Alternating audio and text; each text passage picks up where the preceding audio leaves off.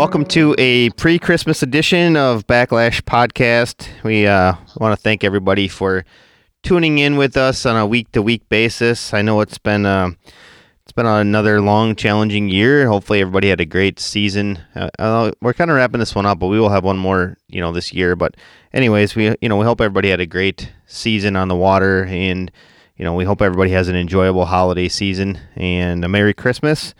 And this week, we're going to talk to Kyle Guerin, who fishes out of Georgian Bay in Canada. Definitely big water, big fish. And so that's what's on the episode this week. And of course, as always, I'm joined by Brad Hoppy with Muskie Mayhem Tackle. Brad, how are you this week?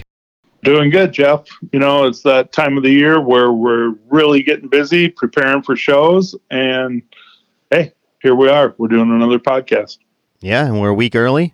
Our other episode with Doug Wagner came out today, and so we're a week ahead, Brad. Something's seriously wrong with us. Well, again, it's that time of the year, and we have a little available time, so let's get ahead of schedule. Yeah, that's exactly it. You talked about shows, Brad. Guess what? I still haven't done anything. Well, I guess I can't say the same. We've been preparing for 2-3 weeks already, and it's never easy because this is the time of the year where we're actually super, super busy, fulfilling a bunch of spring orders, if you will. The box stores are pretty demanding when it comes to this time of the year. They want the orders, put out the beginning of the first of the year. And so we're like, bang, bang, bang. We're trying to get all these orders put together. And at the same time, we're also working on the show stuff. So it's kind of a hectic time of the year, but guess what? I wouldn't have it any other way. Yeah, that's for sure. Hectic is going to be the word. So I think today is like the 15th of December, and so I have roughly 3 weeks to get ready for shows. So definitely going to be a hectic race to the finish, but usually it doesn't matter how early we start. It's a hectic race to the finish regardless. Whatever. It's always the same, right? 3 weeks. You might have 3 weeks, but I'm guessing as of today, when we record this, I have 3 weeks from the day that I'm going to leave my premise. Usually I leave a Wednesday before the Chicago show. So I will be leaving, I guess, what would that be? 21 days from now, I will be on the road heading my way to Chicago.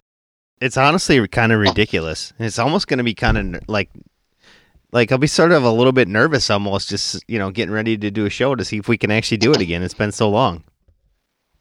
Yeah, it's pretty wild. I mean, if you think about it, we literally, what was it? It'll be 2 years since we were in Chicago. We missed last year. Mm-hmm. We missed Milwaukee. We missed Minnesota for 2 years. But we were in Chicago 2 years ago. It's hard to believe that it's been that long. I look forward to the show. At the same time, not having shows last year was kind of an easy little road, if you will. Yeah, it was easier, but we were still really busy. I mean, I can't complain at all about the way that worked out last winter. I thought we'd be slow. I bought a bunch of ice fishing stuff figuring I was going to be on the ice a lot, and I wasn't. I'm not complaining, but, I thought no shows, we'd be slow, and definitely that wasn't the case. And again, we say it all the time. We thank our customers for that. It's all of you that listen, that shop with us, that make all that happen and keep us busy, and we're very thankful. All true, Jeff. Absolutely. Without them, we wouldn't have any of it. So thank you to our customers, both Team Rhino and Muskie Mayhem. Yeah, like I said, plain and simple, it wouldn't exist if it wasn't for you. 100%. And speaking of Team Rhino and Muskie Mayhem Tackle, if you have neglected the anglers on your Christmas list, there's still time. There's probably not time for us to ship you a gift, but if you go to teamrhinooutdoors.com or muskiemayhemtackle.com, both of us have an e-gift card set up on our website. You can punch it up, whatever, monetary number you're looking for. I think there's a bunch of preset values that we have in there. I'm assuming it's similar on Muskie Mayhem Tackle's website. And you can check out right there, and it will you can have it emailed to you, or if you enter in the email address for the order for the person that you'd like it to get emailed to, you can email it right to them. And if you get it to you, you can forward it to them or you can print it off. There's a very easy printer-friendly option. And so if you have delayed and you need a gift card for the angler on your list, check out TeamRhinoOutdoors.com and MuskieMayhemTackle.com. In other news, I finally fired up the Team Rhino Outdoors Muskie Fishing podcast. So if you follow this podcast and you want, check out our other podcasts. It's a solo deal. I do no Brad there, although I'll probably have Brad on here, in the future talking hopefully about a new Muskie Mayhem product. If not, I know we never talked about some of his other products on that website from the new ones from this past year. I just say website, podcast. Anyways, so check out Team Rhino Outdoors Muskie Fishing Podcast. It's mostly gear related. Talk to manufacturers about stuff. And our last episode was, or I should say the first episode I did was talking about jig rippers. And I think hopefully I'll have a new episode out that came out right before this episode. And we're going to talk to Bill about 14-inch slammer. Brad, that'd probably be a cool bait to add to your repertoire for next season, 14-inch slammer. Yeah, absolutely. Bill over the years has provided me a ton of different baits, and slammer products always seem to slam the fish. That's for sure. He definitely knows how to catch fish with his product, and if you're not putting any of those slammer products in your box, you're basically losing out. That's for sure. I mean, he has a product that has always produced big muskies. Yeah, I think this new one's pretty cool, Brad. Definitely going to need to get you a couple of them because it'll fit your profile stuff. I know what you do over there. I think it's going to work out well for you. Yeah, I'm all about big baits. I mean, years ago, there was a prototype that he was putting together. I think it was a 15 or 16-inch bait. And I know I was lucky enough to get two, and I think a few other people that I know got a couple baits. But honestly, he never showed it to the public. And the first outing with it, I think we put a 50, 51 in the boat, something like that. And he never came out with that particular product. But this is kind of the spawn of that product, if you will, being the 14-inch. Yep, absolutely. So, Brad, what else is going on with Muskie Mayhem Tackle? If people want to check out your stuff, where do they go to do that? Well, I'll tell you what, it's real simple. It's MuskieMayhemTackle.com. You can check out our website there. You can order product right there. You can check out our YouTube channel, which we will be putting new Pro Staff profiles out right after the first of the year. They will start showing up. And then the next is Instagram as well as Facebook. So check us out. We will be in Chicago. We'll be in Milwaukee. We'll be in Minnesota show. We'd love to see you in our booth. We'd love to talk to you. Send us the pics of different fish that you caught on our product. We're always looking to hear from our customers, that's for sure. And we appreciate all of them. Sounds good, Brad. I think we're going to get on the phone with Kyle and let's talk about Georgian Bay. That sounds like a plan, Jeff. All right, our guest today is Kyle Guerin, Slobland Flicks, Slobland Charters, and he fishes primarily on Georgian Bay. But enough about me introducing him. Kyle, thanks for coming on the podcast. It's your first time on. Why don't you go ahead and talk a little bit about everything that you have going on? What got you into muskie fishing? Just give you a background, and then we'll talk about the waters that you fish. Okay. Well, yeah. First of all, thanks a lot for having me on, guys. I really appreciate the invite for sure. I listen to you guys all the time, so it's kind of cool. Yeah, I fish Georgian Bay. I guide on Georgian Bay. I also fish Lake Nipissing. Also guide there a little bit throughout the year. But I live about 10 minutes from Fort Severn, which is like the most southern portion of Georgian Bay. Also probably one of the most wide open areas. But yeah, my parents and their parents actually were born and raised on Georgian Bay. So I wasn't, but I always had family living on the water. So I basically have been fishing. I'm 42 in a couple days here. So I've basically been fishing it for about 40 years. Muskie fishing for 25-ish. I actually started guiding when I was like 18, 19 on the more northern portions of Georgian Bay and Upper French River. And then once I went to school, I kind of got away from that. And then, I was always an avid fisherman. I spent all my summers on the Magneto River, which is on the northern portion of Georgian Bay, because that's where my family was from. And then I would say probably about 8 years ago or so, I started renting cabins on Lake Nipissing for about 2 months at a time. So when I had good weather situations, I would just go up there and fish the entire time, and then I would guide, here and there when I didn't have boat partners. And then last year, because I moved closer to Georgian Bay 2 or 3 years ago, I decided to pull the trigger on doing more of a full-time guiding business here. So it's not full time. I do about 15 days a month throughout our season. So I try and key in mostly on the moon phases, because Georgian Bay, I don't know, for your listeners, those who haven't fished it, it is probably the most difficult body of water to navigate and to fish on the planet by far. Most dynamic fishery there is. Like, I haven't fished everywhere, but I fished a lot of places, and nothing even comes close to what Georgian Bay has to offer. It's almost like mind-boggling. Yeah, it's like, just to give you an idea, we use kilometers, but I've switched this to miles. I did a little research. The surface area is 5,800 square miles. It's 120 miles long and has 30,000 plus islands, plus, numerous, at least a dozen or more rivers that come in. I never actually really counted, and then I don't know how many inlets. There's got to be 20 or 30 different inlets minimum. And then everything in between is just, it almost gives me anxiety when I look at maps. That's how crazy it is. And I've been fishing here my whole life. So, and massive fish, exceptional growth rates. I messaged you guys yesterday. We were out on the water. It was actually, I'm not going to give the whole story now. Maybe we'll get into it later, but I got a chance to fish with some buddies who are all guides as well. We only get together maybe 2 or 3 days a year. And we had an opening yesterday, and we got a 46 pounder and a 48 pounder pelagic fish, what we call them. So these fish, they don't live in the inlets year round. They come in strictly to spawn. So your window of opportunity to access these fish is super small. And so that's another cool thing about Georgian Bay. There's multiple types of fish. You got residential fish that use structure. When I talk about residential, I'm talking about within each inlet. So like, I'm in Port Severn.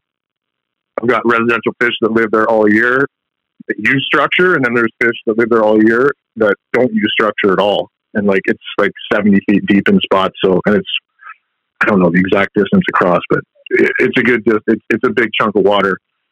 So a lot of those fish aren't accessible throughout the year either, because they never touch structure, and like, it's just impossible to target them. So we got those coming shallower in the fall months too. So you got, fall seems to be the best to encounter those super giant fish. Like, we had that 60 pounder here in 2000. It was only 17 years old. Like, insane growth rates. And those two we got yesterday, like, they look like babies. Like, their heads are tiny, and then they just blow it out into footballs. Like, they're these upper 40, 50 pound class fish on Georgian Bay are essentially adolescents, the pelagic ones. Like, the residential ones don't have the same growth rate. You can tell their heads are bigger. They don't carry as much weight. And that's mostly what I get in the summer when I'm trying to put people on fish. But it's nice to get your hands on some of the big ones like we did yesterday. Other than that, I also do YouTube. I have a YouTube channel called Slobland Flicks. Don't let your kids watch it until they're like 18, because it's R-rated for the most part as far as language goes. And then like Jeff mentioned, Slobland Charters. You can get that link off the Slobland Flicks as well. And then we also have an apparel line that you can also get from sloblandflicks.com. You guys have any questions about Georgian Bay and how I'm fishing it, or? Where you need to go next is basically sharing how people can get a hold of you. If anyone's interested in coming up and getting in the boat with me, first of all, I learned one thing this year, at being my first full season of guiding.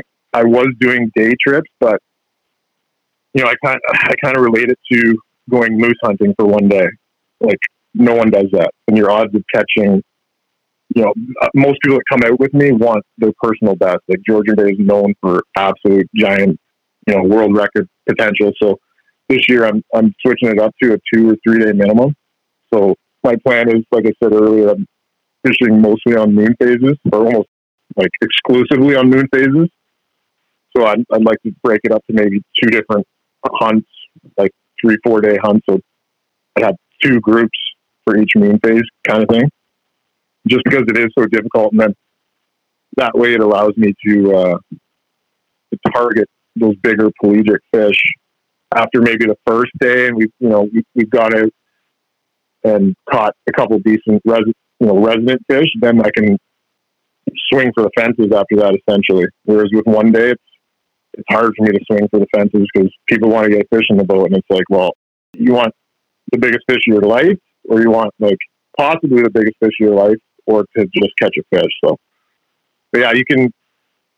That being said, you can boblandcharters.com. Anyone can get a hold of me. I answer my phone all the time, 905-460-4512. And that's my plan for next year. Trying to get moose hunts in instead of one day potential at a big fish, but maybe not the biggest fish of your life. The beauty of the whole deal, Kyle, is Georgian can provide the largest fish. I mean, let's talk about some of those big fish that have been caught up there. Well, like I mentioned earlier, that to me, one of the more legit 60-pounders ever caught was caught actually in my home water. I also like Port Severn is typically where I fish most of the year, but I also venture up into Honey Harbor, and that's where that fish was caught. That's just the next inlet up. I myself caught, I don't know, at least half a dozen fish in the 50-pound class range. Yeah, the one we got yesterday was 48 pounds. One meal away from 50 pounds. So, and then these pelagic fish, I lose sleep over them because they just don't make sense. Like, it's almost like they're a different species of fish. They almost act like salmon for most of their lives. A lot of them may not even come shallow other than to spawn. Like those 2 fish we got yesterday were 35 feet deep. So the potential is insane. I don't know what these 60-pound fish are doing. For whatever reason, no one's catching them, but they are 100% there. Like, there's no doubt in my mind that there's 65-pound fish, a lot of them in Georgian Bay. They're just, 60-pounders don't act like 50-pounders, just like 50-pounders don't act like 30-pounders. On top of that is there's not a lot of pressure here. Like, other than this, I probably fish the most heavily pressured area, the south end. But once you get beyond the south end, it's like, when I say pressured, if I go out and see 4 other musky boats, it kind of pisses me off. You go north of that, you might not even see another boat for like a couple days fishing. So it's completely untapped. And you need, I would say, 5 lifetimes to even get a grasp fully of what's going on across the entire portion of Georgian Bay. And we're only fishing like the East Coast, right? So pretty much 190 miles of the East Coast is where all the good musky fishing areas are and structure.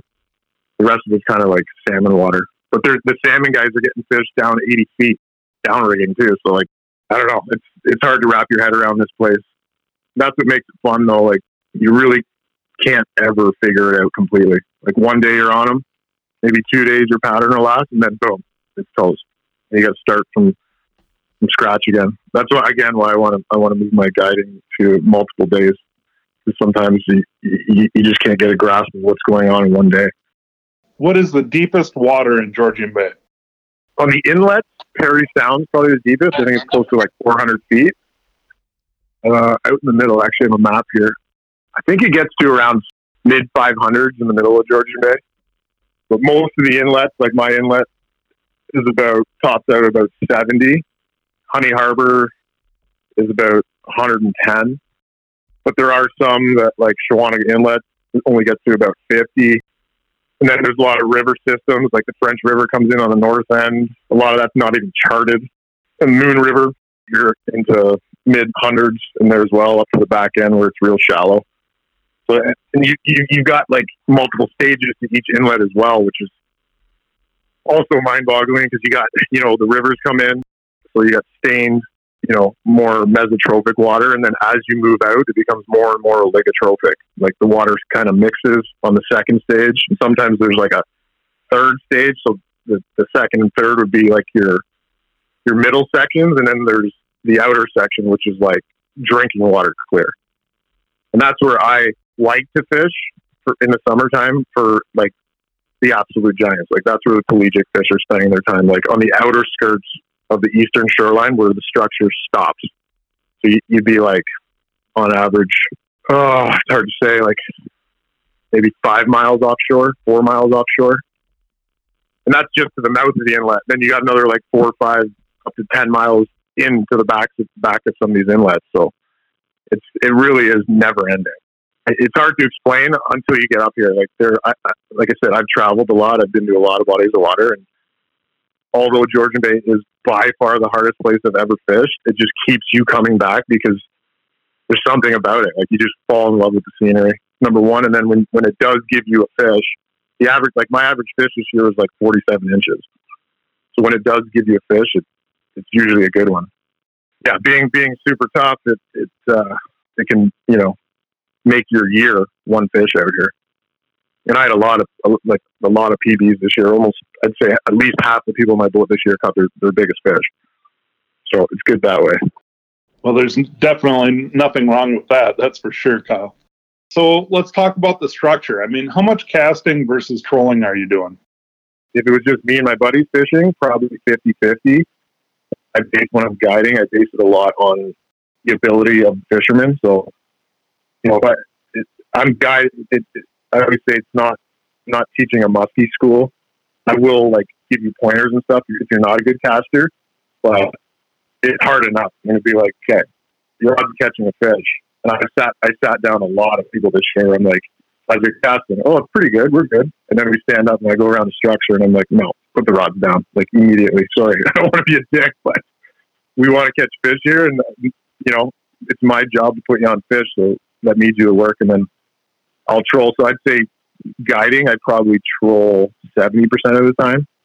If I get a good caster, it's like a dream come true because I really myself enjoy casting. A lot of my biggest fish have come casting. We're casting shallow weeds. We're casting as the season progresses, big rubber. We're putting the boat in like 18, 20 feet, casting up into like 14 to 16 feet on the outer edges of these higher humps. And then all throughout the summer, like sometimes I'll base down 30 feet in the summer, driving over like structure on Georgian Bay can be 45 feet deep, surrounded by 120 feet. And we're putting baits down 30, 35 feet to encounter these fish. But I've had fish come up that I've marked down 30 feet and I got a bait down 8 feet and it comes up and eats it. Like you mark it, look back at the rod and the rod goes up. Those pelagic fish don't see a lot of lures at all. Like 20 feet, 30 feet is nothing for a big fish to come up to, right? Yeah, we're doing a bit of everything.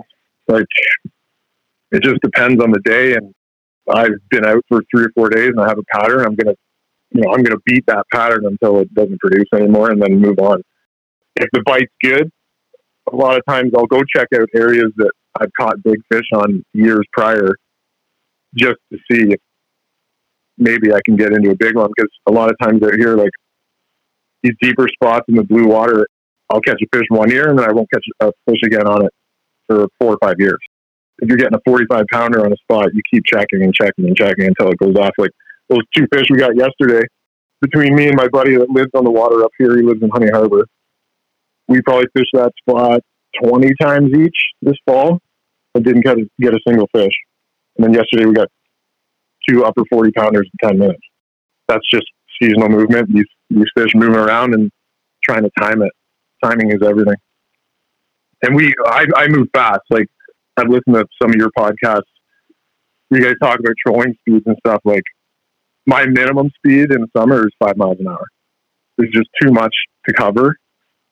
The structure is absolutely endless, and you just drive until you find something. And a lot of stuff I cast is in areas where I've caught fish trolling first. Like I won't just pull up to a spot and start bombing casts. I mean, 20,000 other spots around it that look exactly the same. I have to have caught a fish in and around it before I start casting. And we're using like bucktails a lot. If I get a good bucktail bite, I'm beating the piss out of that because the hooking percentage is the best by far, especially when I'm guiding. But bucktails, I don't use topwaters much just because the hooking percentage and the amount of fish I encounter, I don't even bother. A lot of big rubber. I'm a huge fan of big rubber, bulldogs, medusas, tubes. One of the fish we got yesterday was on a red October tube. Other than that, yeah, when I'm trolling deep, I'm using big crankbaits, periwinkles, blue water baits is a staple. I got my high baits. I'm using believers, stalkers, bucktails. I'm trolling bucktails sometimes over like 30 feet of water. No problem. Fish will come up and eat those. It's just a game of elimination out here more than anything. Again, why I want to go to the 2 or 3 day minimum guiding, because it just allows me to eliminate options until finally we figure out what's going on and try and duplicate that. Well, that makes sense for sure. You're doing the trolling game quite a bit, the way it sounds. You're talking about 5 miles an hour. Is there times when you do slow down, Kyle, or is it just go, go, go? Is that the rhythm? Yeah, I'll slow down a little bit. Like in the evenings, for sure, I slow down at least a mile an hour. Like, as it gets into the dark, I do a lot of night fishing too when I can. So I'm usually during summer peak going about 3, 5, 4 in the evenings, using a lot of jointed baits. Jointed plow is actually like one of the deadliest baits for me out here. But I'll also run like smaller jointed perch baits and stuff like that. But as the season progresses, I'll start to slow down. Like once the water gets into like the low 60s, I'll drop down to like 4 or 5 consistently. I won't really go 5 miles an hour after that. And then, as we get into the 50s, I'll be down into like 3. And then now if I'm trolling, our water's like, well, the season's over today, but if I could fish, I'll be doing like 2, 1.8, which is like super painful. Yesterday we were casting and jigging, the boat was moving like 0.5. So all day we were at like 8 hours. I think we fished 3 spots, 3 small spots. That's one thing I'd like to do this time. Is like narrow it right down to areas where like it takes years to find out where these fish are late season. Like Georgian Bay gets real tough once the water gets into the 40s. I had a really good early November. The water's in like the 48 degree range. And then once it got to like 46, 45, I completely lost them. Like for half the month of November, I didn't catch a single fish. And I have buddies that live up here too, and no one was catching anything. Like we're just like, where did they go? Like they completely vanished. And then we froze up for almost 2 weeks leading up to a couple of days ago. We had like a massive warm front come in and like 100-kilometer-an-hour winds, and it just broke up our ramps, and we were able to get out yesterday, it's not normal to get out here that late on the southern portions. You usually got to get up into like river systems because we don't have a lot of current down south here. But 2 weeks ago, I was up north. I was actually on the Magneto one. We were breaking ice up there 2 weeks ago, and there's a decent amount of current there. So I thought the game was over, and then, we got that window, and yesterday was like epic. Kyle, I guess, one of the things that you talked about earlier was Nipissing versus Georgian Bay. How far away is Nipissing from you? Well, I'm on the south end, so probably the furthest away, and it's about 2.5 hours for me to get to the South Bay on Lake Nipissing. Or to get over to like where the French River comes out of Lake Nipissing, it's like closer to 4 hours for me. So like Lake Nipissing is a huge lake in itself, and has unbelievable numbers. Really, like it's a great lake. I love that lake, but the downside is it is probably the most dangerous body of water I've ever been on. Like I've never been so scared on any other body of water as I have been on Lake Nipissing. Like I've almost sunk my boat there multiple times because there's nowhere to hide. At least on Georgian Bay, that's the beautiful thing about it too. There's so many, like I was saying before, there's so many stages within each inlet, so you can always fish somewhere. Like I got stuck a lot of days in Honey Harbor because Port 7 was blowing so hard this year. It's kind of a saving grace in that way. The fishing in Honey Harbor is a little tougher. It's more granite, a lot less weed. in Severn Sound, I got a lot of weed lines and stuff like that I can fish. That it seems to hold more fish. Like it seems to have a better population of fish than areas that are more granite. But typically, yeah, fishing around the river systems and that's always good on the day. The muskies don't go far from the rivers, except those pelagic fish. They're salmon. More they act like salmon more so than a muskie does. Let's dive more into the pelagic fish that you're talking about. They're like ghosts. Like I said before, they're almost like a different species from your fish that live within like the residential fish. And you know when you catch them because they're like blonde, super blonde, not a mark on them.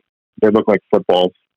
Sometimes you'll get some out there with like the one we got yesterday had some tiger striping, which to me means it might have been using like sand and stuff like that. But throughout the summer when I'm fishing structured fish, residential structured fish, I'm not getting these white looking fish. Like they're just not there. It's usually only this time of year when they start coming into the inlets.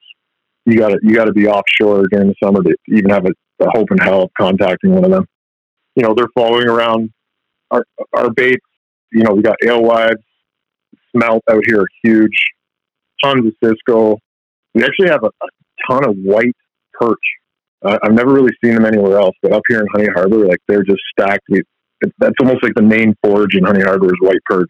We got whitefish, crappie, striped bass. Gobies now is becoming a main staple. Like gobies got in here, I don't know how many years ago, but they were real small, like almost the size of like a snap wrap, you know, those ice fishing jigs.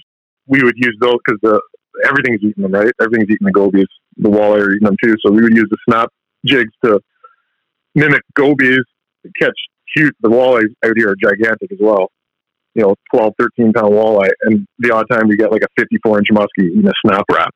They're eating gobies, but now the gobies, you know, over the last 10 years, they're almost the size of a perch. So it's like, and they're probably the easiest thing for a fish to eat.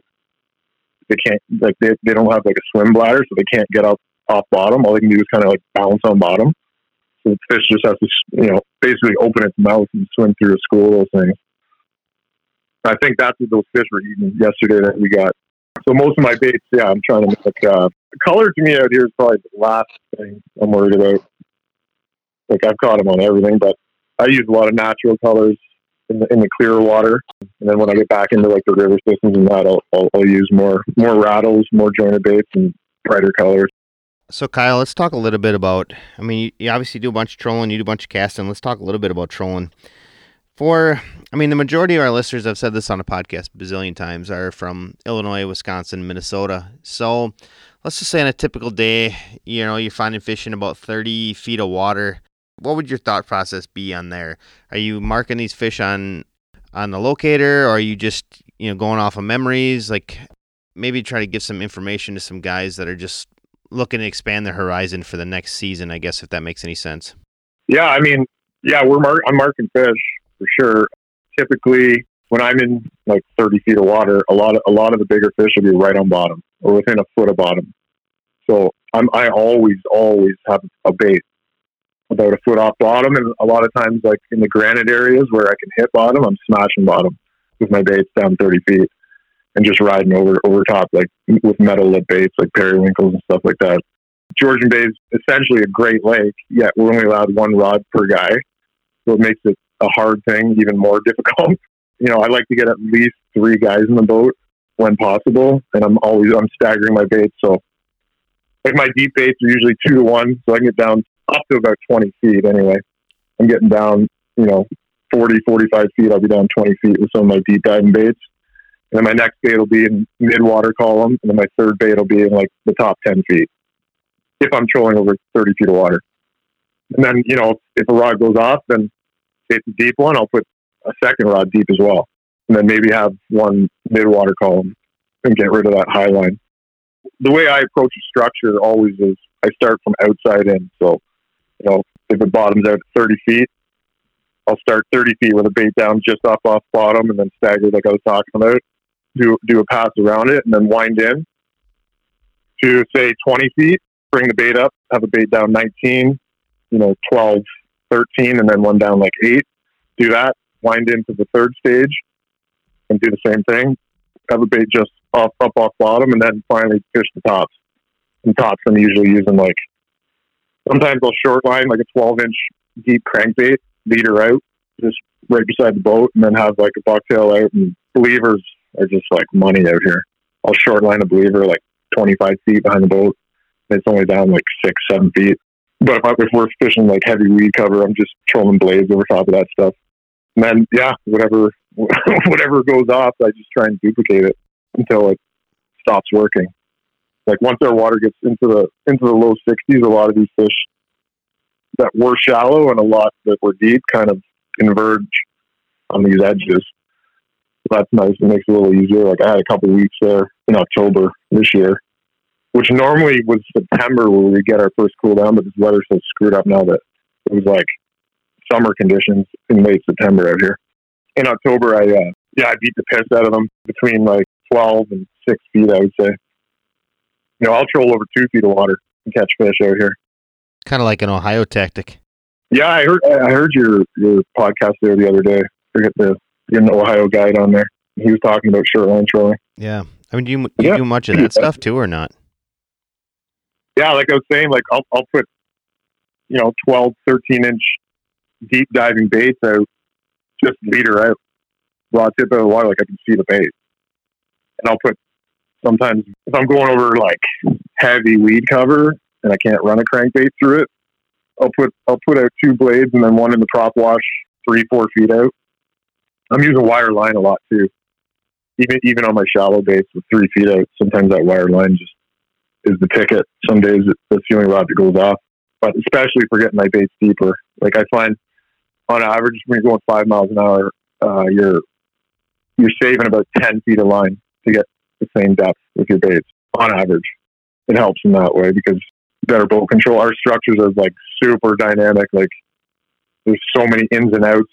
The other thing I want to talk about is our mapping out here is like atrocious. Like I know you guys have your lakes are mapped real well on like the chips, right? Aren't they? For the most part. Yeah, I would say a lot of them are. With Brad for sure because he's in.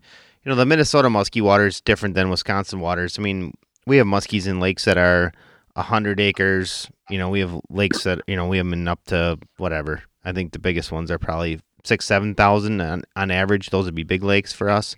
So yeah, our stuff's mapped pretty well. Some of those small waters though aren't mapped that well. But I mean, for you to map out a 100-acre lake, it doesn't take too long. Yeah, ours are like trash. I rely super heavily on the auto chart. We'll have like a blue blob in the middle of a basin. There's a blue blob, I don't know, 200 meters long by 50 meters wide. And it says 5 on the top of it. Meanwhile, there's 25 feet in there somewhere. There could be 30 feet in there somewhere and 3 different separate humps that come up to 5 feet. So it's like impossible to fish it properly if you want to, get close to structure with deep diving baits, which is essential out here too. Like you want your baits as close to bottom as possible, as close as you can possibly get to the shallow structure, if that makes any sense. So mapping out here is like, it's been a game changer for me really. And on Lake Nipissing, I used to hit rocks all the time. Now, well, when I was younger, now I've learned that I'll go up, put my auto chart on, put my trolling motor down with my motor up and just on a sunny day, just cruise around it, map it out perfectly before I even start fishing it. And then, forevermore, I have it mapped perfectly and I can fish it perfect every single time. It's put dozens and dozens of fish in the boat for me, which I wouldn't otherwise catch because I'm nowhere near the structure.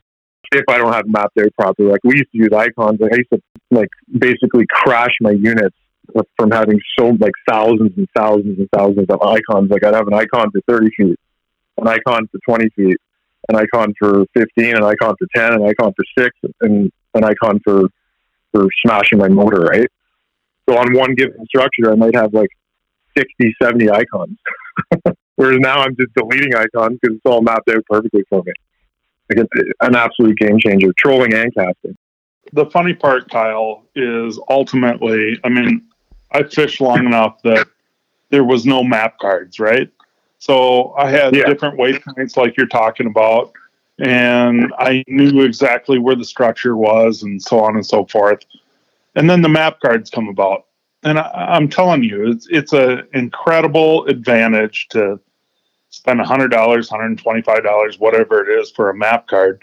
And you pretty much have it at your fingertips. But I will tell you this, the importance of auto charting, I mean, I can't even explain it to you, because the auto charting is definitely going to give you the keen advantage to boat control. We always talk about boat control for musky fishing. Auto chart gives you that right away. I mean, once you have that all mapped out with auto charting, that's the big difference. It truly, truly is. Auto chart has changed my world, put it that way. I agree 100%. Although I will say, you still need some icons though, because there's the auto chart sometimes isn't quite detailed enough to show you that one little rock pile that's the size of your boat or half the size of your boat within the middle of that structure. So I still keep my icons for the spot on the spot. But other than that, it's, I use the Lowrance auto charting.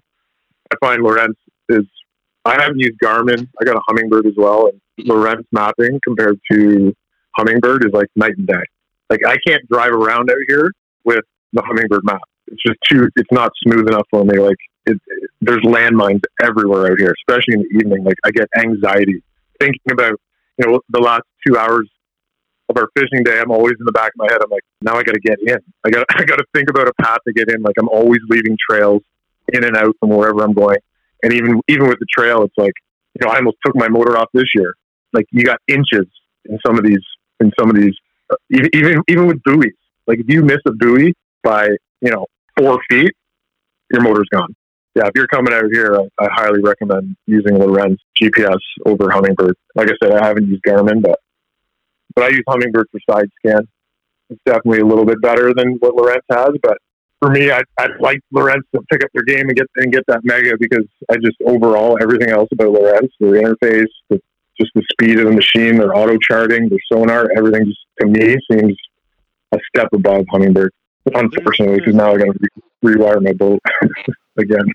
Yeah, there's a ton of differences between all three companies, right? I mean, if we're freshwater fishermen, we're looking at Lowrance, Humminbird, and Garmin, and they all kind of have their own specialty, right? So, I was a Lowrance guy forever, flip-flopped and went to Humminbird. If you think about all of the different details that take place throughout, each one of them have their niche. You know what I mean? Lowrance owns 2D, in my opinion. You look at side imaging, Humminbird owns it. That's for sure. The live side, I would say Garmin probably owns it. I haven't got to see the Mega Live. We'll see where that all comes about. But each one of them have their own niche. And mapping, I won't argue with you. I mean, Lowrance has a little bit better mapping as far as that goes. But, with Lake Master in the state of Minnesota, throughout Wisconsin, the Midwest, it's hard to beat the auto charting that Humminbird provides. I haven't been down here lakes, but I don't think the structure's anywhere near as dynamic as the stuff we got up here. Like I said, I've been fishing for muskies out here for over 25 years, and it's just like I'm close to hitting rocks at least a couple times a year, just because you can't make any mistakes ever. But that's part of the fun of it. Hitting a few rocks here and there isn't bad. My buddy lives on the water at Honey Harbor. He's lived there like for 15 years, and he smoked a rock this year. Took the bottom end off his motor. That's a huge key. If you plan on coming out to fish Georgian Bay, use your trails. If you're not sure, go slow, put your motor up, and always keep trails in and out from wherever you're going, because there's just so many islands and gaps, and there's very few channels in some of these more remote inlets. There's like basically one channel through just a labyrinth of rocks. That's all good fishing area, so you got to kind of make your own pathways as you go. And like I'll name pathways from each bay, from here to here, I'll name it something. From there to there, I'll name it something. I'll name home, stuff like that. Really helps keep you safe out here. All right, Kyle, you kind of teased about a couple big fish you caught yesterday. Let's talk a little bit about those because, I mean, fish of that quality and that caliber, they don't show up that often, and they especially don't show up, 2 times in one day. I want you to kind of lay out that story. Yeah, like it was kind of an epic day. Like I mentioned earlier, we were froze up out here for almost 2 weeks. I keep my boat available. I keep my boat in a heated garage. So does my good buddy that lives on Georgian Bay in Honey Harbor. So we actually took his boat out yesterday, but it was just like all the stars aligned. I had, myself, my buddy Andrew Leishu, JP Bushy, and Matt O'Brien. We're good. We're all good buddies, but because I'm a guide, JP is a guide, Matt's a guide on Nipissing, and Andrew is a tournament fisherman. So it's like we might get in the boat 2 times a year together. So this was actually our first opportunity. We're like, the ramps are open. We got second last day of the season. Super calm, sunny day, which is perfect when your water's like 35 degrees. And we're just like, yeah, let's put the dream team together. And I was like, all right, let's do this. Like we didn't have high hopes because, like I mentioned earlier too, I hadn't caught a fish since early November out here. They vanished. So we actually did an intro to a video, and it's like the night before. And it's funny enough, 9 times out of 10, I'm deleting the intros because it doesn't go as planned. But so we had a game plan. We had a brainstorming. We videotaped this. Like, this is what we're gonna do. We all knew where we were going to go just from history. We're like, this is where we caught fish in December when we're able to get out here. We looked at our moon phase. We had a major that ended at 10:30. So we're like, I think we got on the water about 9. So we just beelined it to the one spot, small area, kind of an end point where fish are wintering. It's, right adjacent to a lot of spawning areas. That's one thing on Georgian Bay. It's just like endless spawning areas. So yeah, that was our game plan. We went out there, and I don't think we were fishing between 25 and 35 feet of water. And I don't think we were out for more than 15 minutes, I'd say. So the major ended at like 10:24. And I think the first fish we caught was at like 10:35, something like that. So basically what we were doing, we had 2 guys at the back, vertical jigging, dragging bait behind the boat. Boat was moving 0.5, between 0.3 and 0.5. So Andrew and JP were at the back, dragging baits, bondies, and tubes. Matt and I were at the front, bombing baits out in front of the boat and beside the boat and just bouncing them back off bottom. Or if Matt was using a bulldog, we actually do a tactic where we put the hook, peel tie straps, we remove the hooks from the bottom and put them on the back of the bulldog.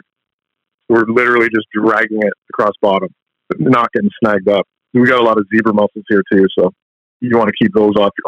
Having hooks on the bottom, you're always going to get snagged up. Yeah, we came over a bump. We came up to, I think, 24 feet, and JP's just like, there's one, and I'm like, I almost couldn't believe it because we'd only been up for 15 minutes. Like, is it a walleye? Because it's a good walleye spot too. And no, sure, it comes up and it's just a balloon. It was only 52 inches long, but had 27-inch girth. So we were just like, oh my God, and completely white fish, like not a mark on it. Almost looked like a dolphin or something. So yeah, we released that. We're just like, in my mind, I wanted to say like, all right, well, let's pack it in. That's all we're getting today. Because like I've heard you guys talk about before, where you get that fish real early and it kind of jinxes you for the rest of the day. So, but the words didn't come out of my mouth. I think I made 2 casts from the front.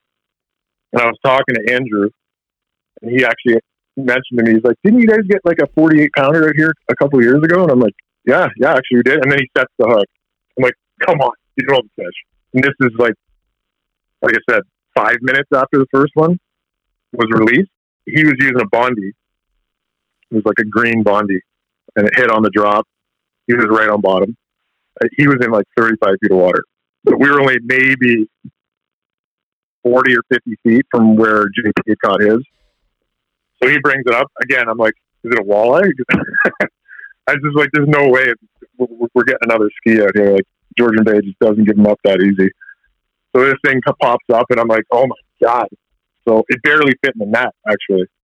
He has like one of these old Beckman's nets, so it's not a real big one, but big enough to get this fish in. But so we got it in, and it was just bloated too. So anyways, we were all in like shock. It inhaled the Bondi bait, so there was a bit of surgery there, but we did a good job with that, using boga grips and stuff like that. I love that boga grip for getting those deep hooks out. You just, grab the face, pin it against the boat, and its mouth just opens right up. It makes it a lot easier to do surgery that way.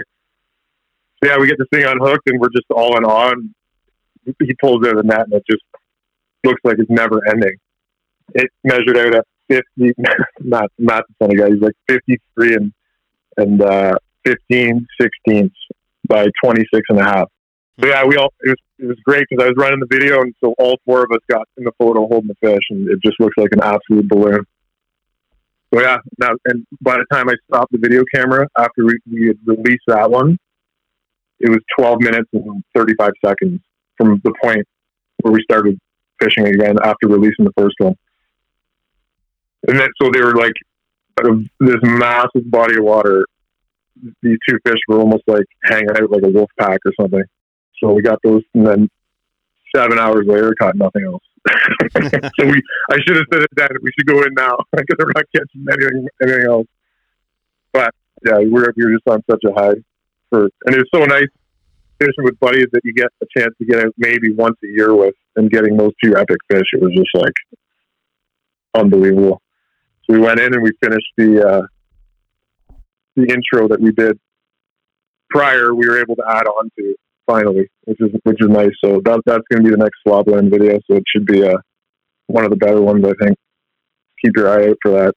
Might be a couple months or a month or two before I get to it, but I'm not the greatest on videos. I put out like maybe one or two a year, but I try and make them like more like short films. So I think guys, for whatever reason, like the content I put out, it's more realistic. It's not, it's not scripted in any way. It's kind of raw, which for whatever reason people seem to like. But I heard you're putting out some footage, eh, Brad? You're getting into making videos. Well, I've been doing videos for a long time, but we are starting to put together a bunch of different TV shows, which will be Mayhem's 10,000 Cast, and they will be available on KO TV, which is available on any device through Roku TV. So, yeah, I'm working on it. I actually was editing before you called. That's been my winter project, if you will. It'll be available sometime in February. Probably the first Saturday in February is when we're going to release. Yeah, I don't think people understand that, haven't done it, how long that editing takes. Like, it is a nightmare. It's fun. It's almost addicting, I find, once you get into it. But it's like you get put into a time machine, and all of a sudden, like 5 hours goes by, and you're like, what the hell? And you're always tweaking and tweaking and tweaking. But yeah, that's cool. Do you have like a camera crew, or are you running GoPros, or what do you? I do a little bit of both. I do the GoPro side as well as my own. By no means do I feel like we are a true media production company. It's raw footage, right? And the audio sucks a lot of times. The quality probably isn't what it once was. As far as I had a cameraman years ago when we did the videos. I'm doing a lot of that stuff behind the camera. I'm a little bit in front of the camera, but the beauty of it is, I guess, the best way to explain it, Kyle, is that I really, really want that raw footage. And if people like that, great. If they don't, great. Doesn't matter, right? It's all about what really took place and putting that all together and showing the people that really want to watch it, if that makes sense. Yeah, I think people really appreciate that part of it. I think they're looking for more of a feeling of like they're in the boat. Like this is I get those comments all the time. It's like I'm watching my buddies fishing, which is cool. Except for my I have too much swearing on mine, but that's part of real life. There's going to be a lot of swearing in that video from yesterday, that's for sure. I still think you guys have one of the coolest intros ever, though.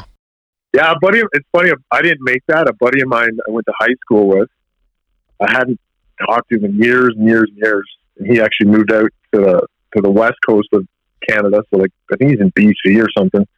And he actually contacted me about he saw some of my videos. He's like, "Yeah, man, I could do a cool intro for you." And I just we had the logo already, and I threw him the logo, and he came up with that. I'm like, "Oh my god, this is unreal." Yeah, it's kind of stuck. I don't think I'll be changing that anytime soon. I wouldn't. It's pretty killer. Like I mentioned, we have an online apparel store now too that we just finally got hooked up, where you can just go and order specific colors of sun shirts or hoodies, and then you can get like a solid logo or a full color logo or big patches on hats and stuff like that. So it's called Imprinted Apparel Store /Slobland, if anyone wants to check that out. But yeah, I'm sure you guys are feeling it too with COVID. Everything is on back order. And I'm trying to get shirts and stuff. I mentioned we're going to be going down to that Ohio show.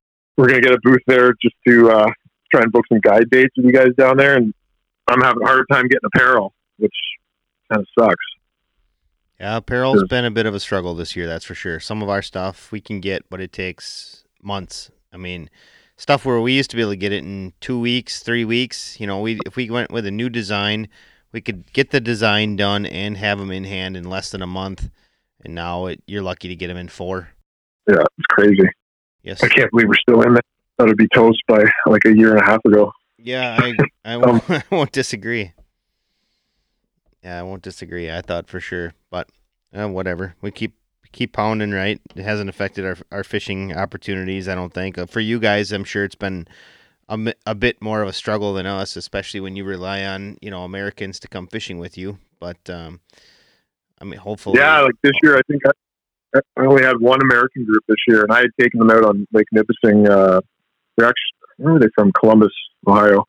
I'd taken them out on Nipissing a few years ago, and that's the only reason I had a book, because everyone was kind of up in the air. No one wanted to pull the trigger from the U.S., so it kind of sucked that way. But hopefully things change, and I can get more of you guys up here to check this crazy place out.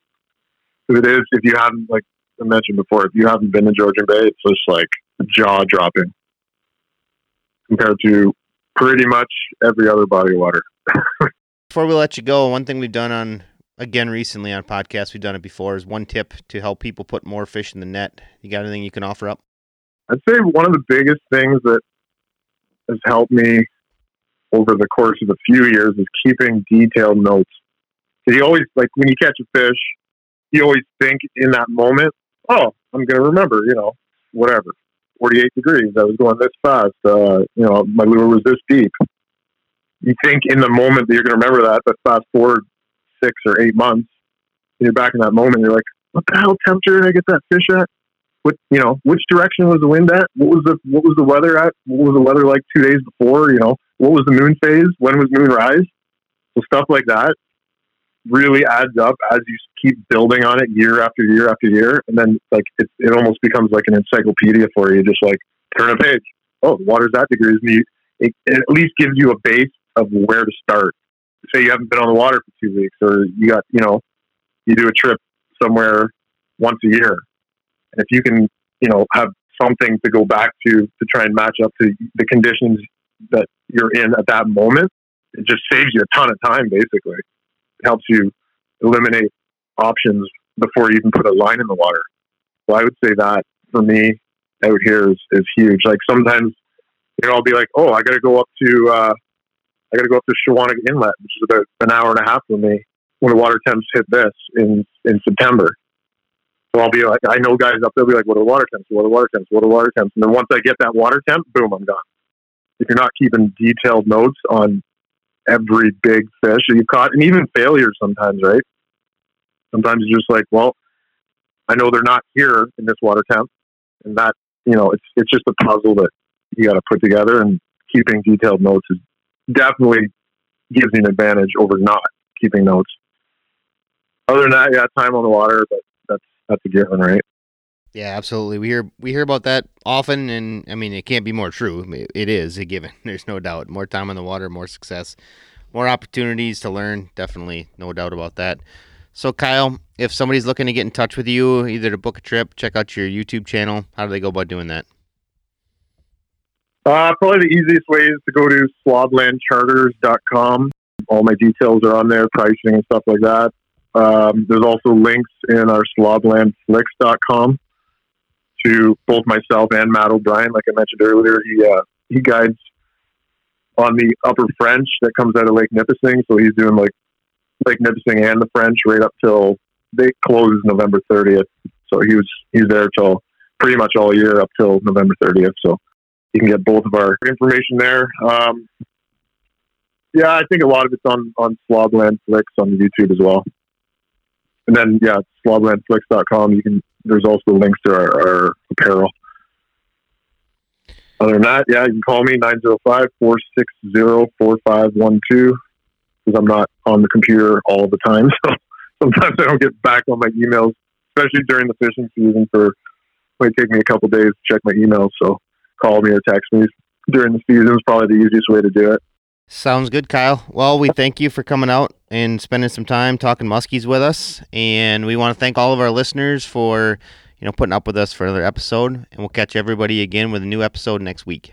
Thanks, boys. Appreciate it.